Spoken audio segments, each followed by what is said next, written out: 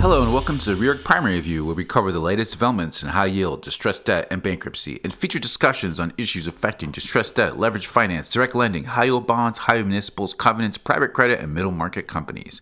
I'm David Zupkis. This week, Seth Brumby, Deputy Managing Editor of Municipals at Reorg, speaks to David Dowden, Senior Portfolio Manager at Mackay Shields, about the current state of fixed income, how the Federal Reserve's activity is impacting municipal bonds, and the tools available to investors to navigate a challenging rate environment. And as always, weekly review coverage and a preview of what's coming next week. We'd also like to hear your feedback to help us improve the podcast experience, so please take a moment and complete the short survey at the link attached to this podcast and let us know how we're doing. It's Monday, July 24.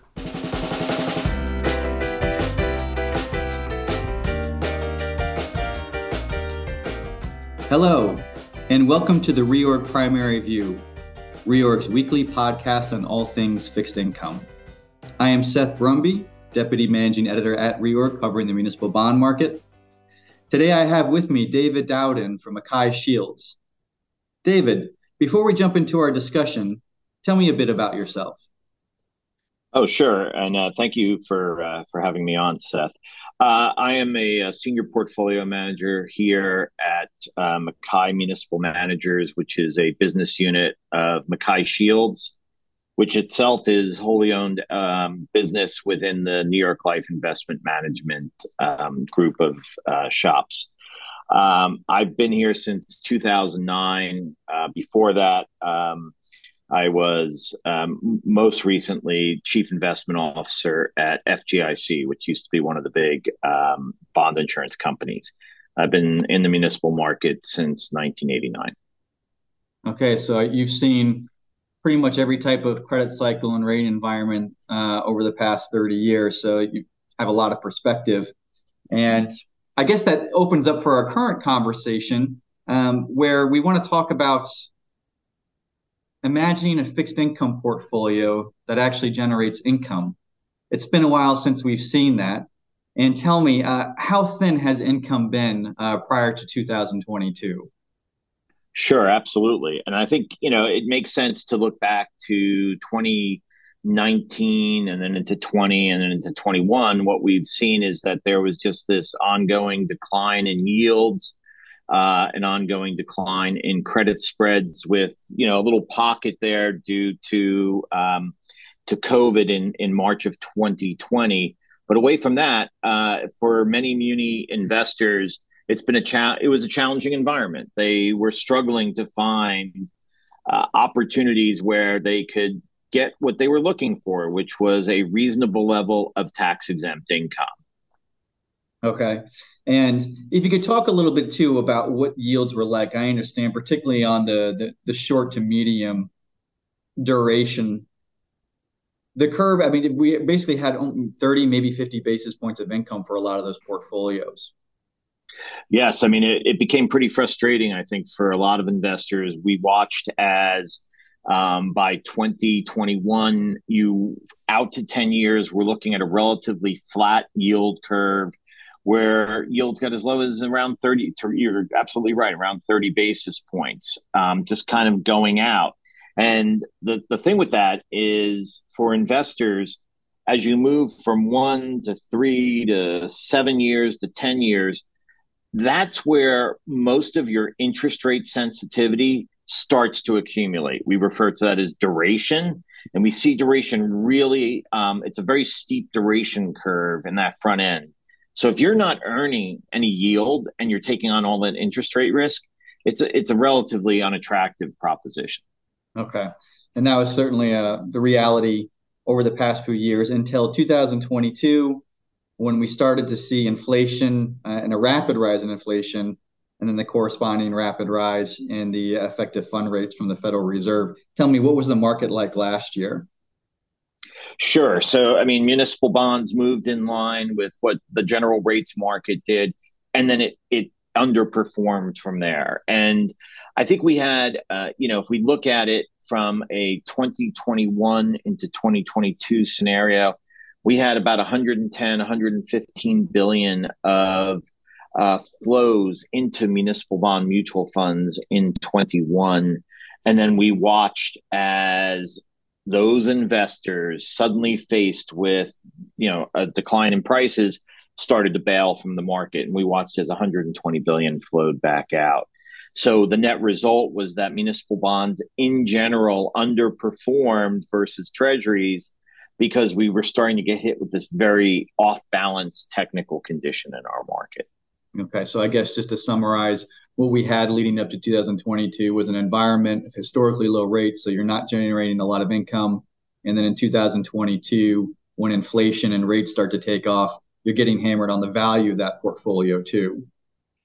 That's absolutely right. And, it's the type of thing where if everyone's rushing for the door at the same time, there's really no getting out of the way of it. So from a strategic standpoint, we looked at the market and our assessment of it was, okay, it's very painful to watch interest rates rise, but that creates opportunities too. And certainly one of the first opportunities that we saw in that was the capacity to start reintroducing income back into our client or adding to the income in our client portfolios. Okay. So that became a major focus of our trading. Okay. So understanding that you're going to go through a lot of pain in 2022, you decide at that time to reposition your portfolio in a way that would improve the actual income levels for that portfolio. So how do you do that? In a couple different ways. One way, the most simple way, is the notion of a tax swap trade. And very simply, in the municipal market, when we're doing tax swaps, imagine the scenario. I own a bond and you own a different bond. They're very similar in structure and price behavior. And we've both witnessed as our bonds have gone down in value. Well, we could hold on to that bond and hope for some point where interest rates fall and we get recovery, or we can do a trade. I sell my bond to you and you sell me the bond you own to me. Pre and post that trade, our portfolios look largely alike as they did before. They haven't changed. But what has changed are two things. One, we've now recorded a realized loss, and we can carry those losses forward and use them against gains in the future. That's immensely valuable.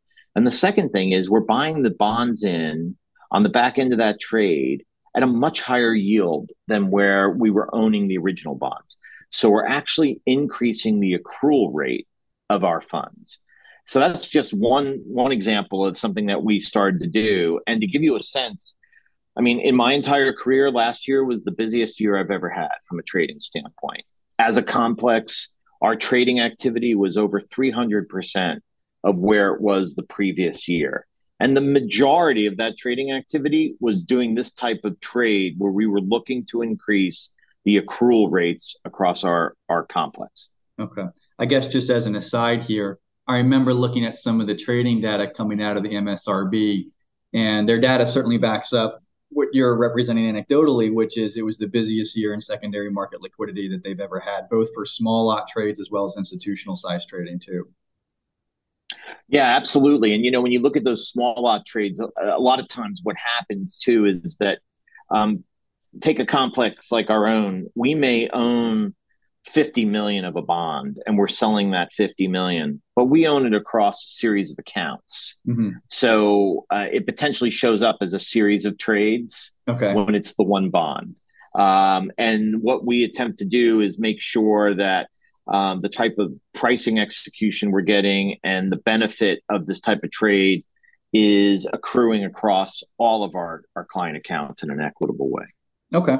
So coming back to the accrual of, I'm just going to call it a tax swap. This to me sounds analogous to in the corporate world when you have a company generating operating losses, they can carry that operating loss forward into the future to offset future tax liabilities when they actually start making income again. Would you say that that's an appropriate analogy here?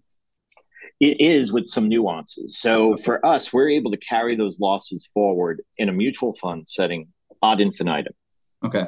And the benefit of that is several fold. One aspect of it is, it may sound funny coming from a tax exempt bond manager, but we never want taxes to drive our investing decisions. Okay. But they certainly weigh on them. If we're about to do a trade and it's going to incur a short-term capital gain, and we can wait 2 weeks and make it a long-term capital gain, that weighs in our timing decision.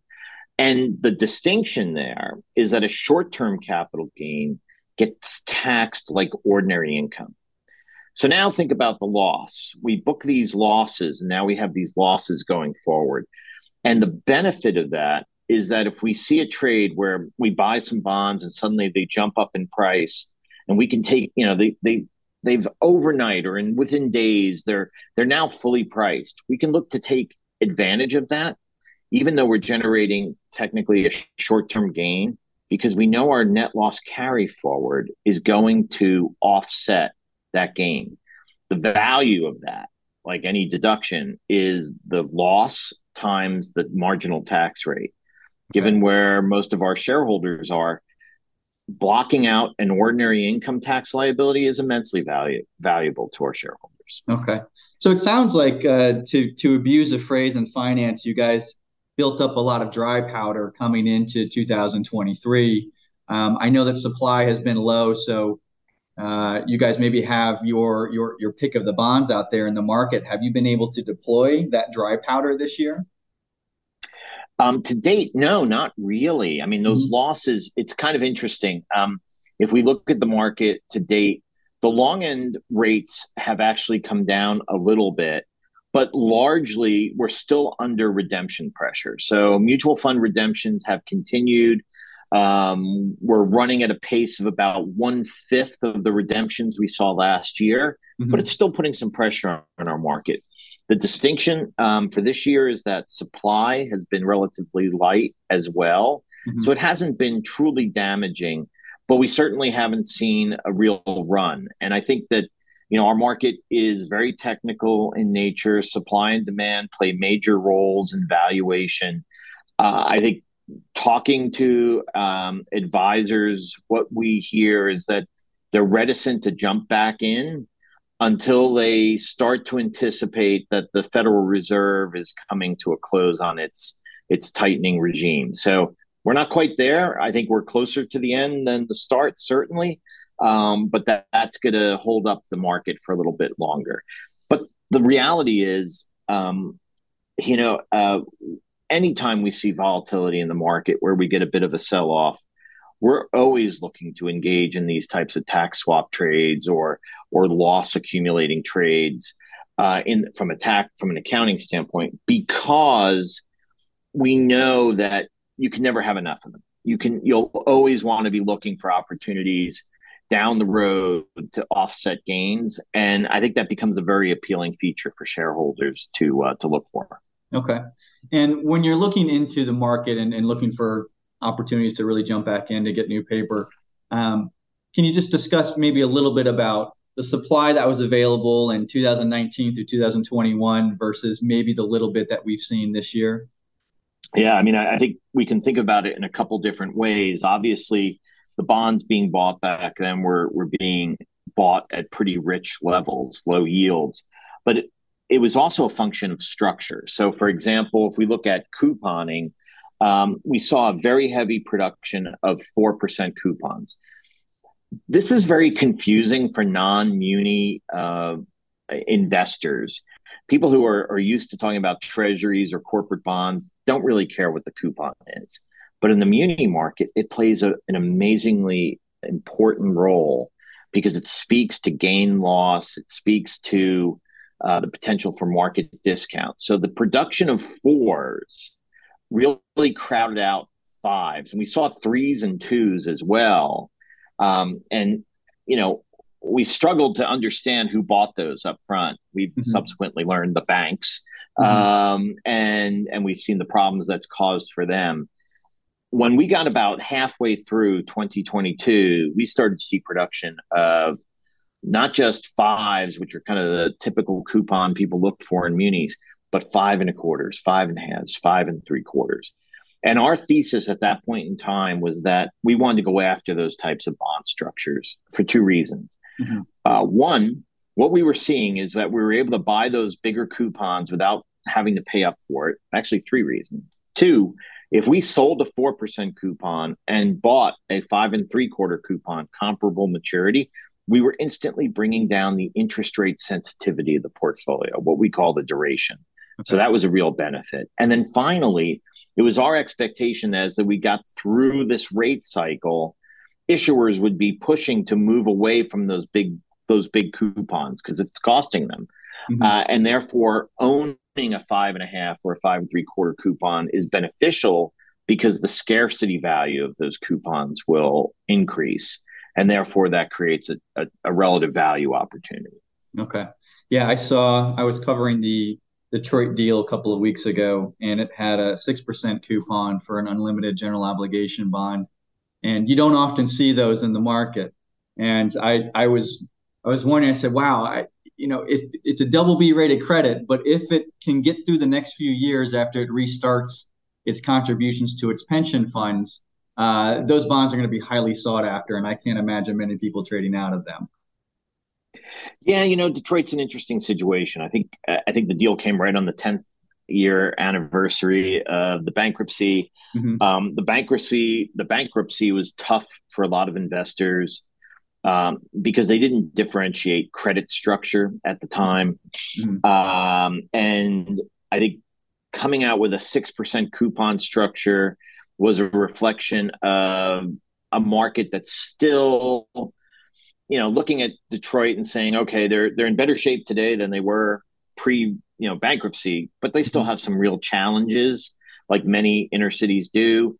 But you also have to basically entice investors back to a name that had some real hair on it. So clearly using that type of coupon structure garnered a lot of interest. A lot of people's heads were raised on that.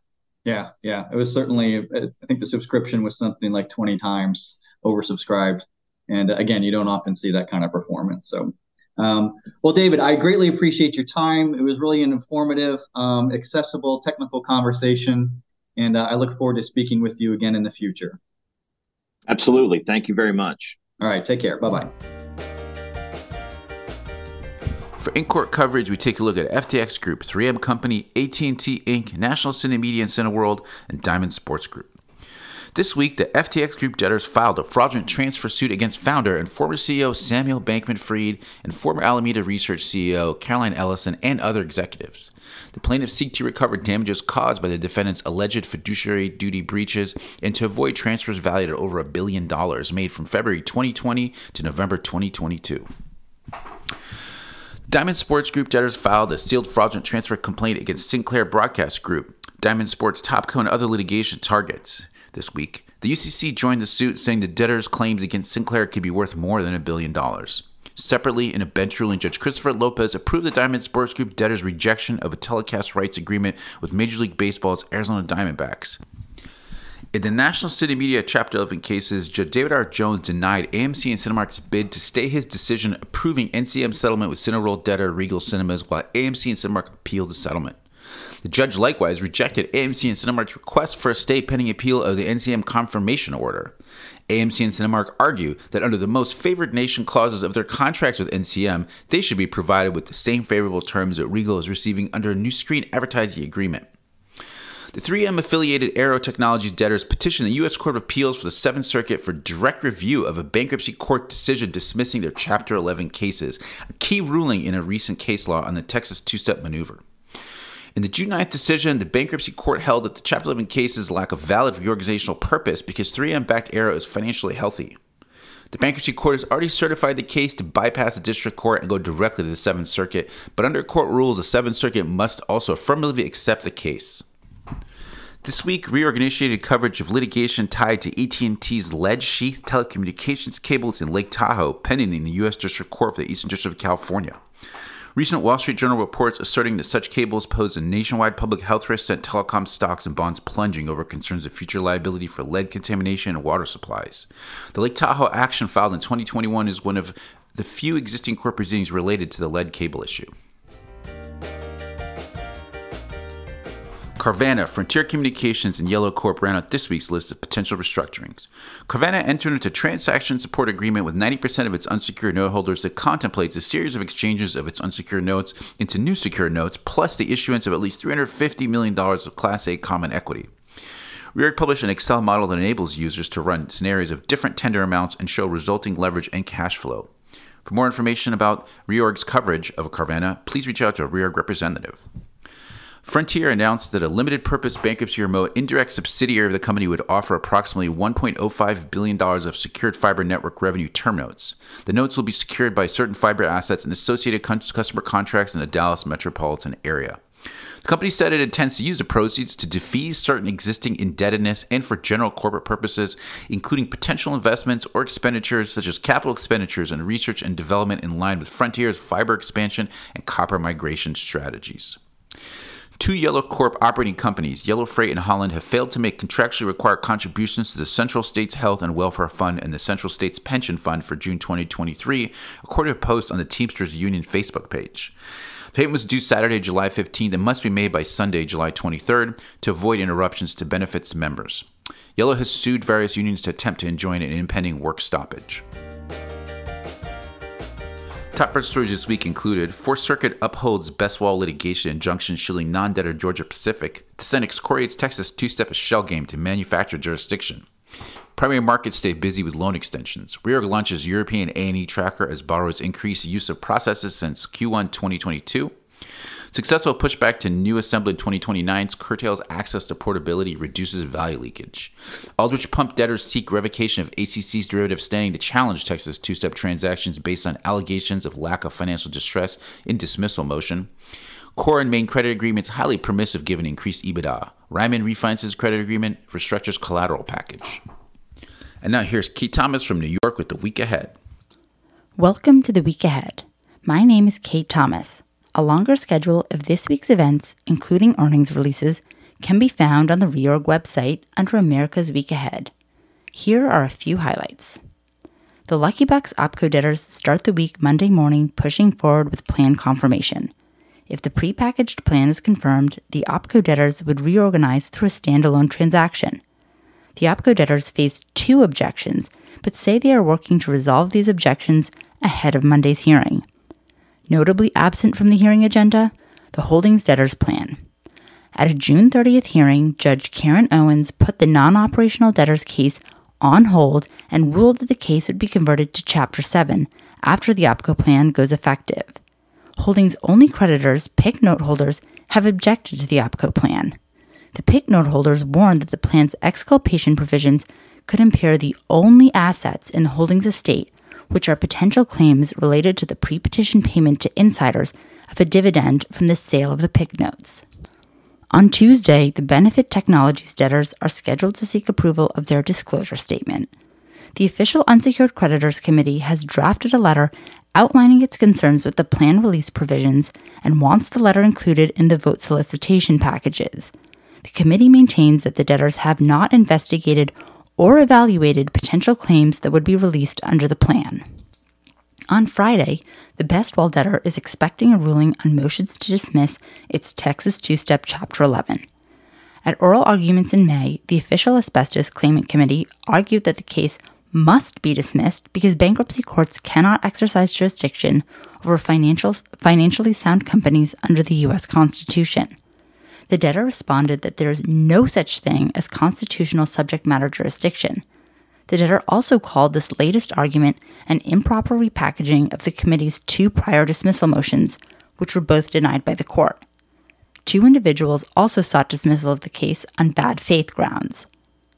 That's it for now. For more on the week ahead, including a packed schedule of earnings releases, check out America's Week Ahead on the Reorg website. Have a great week.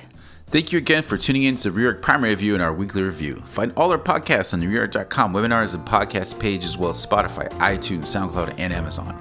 Hope your families are healthy and safe. Have a great week, and see you next Monday.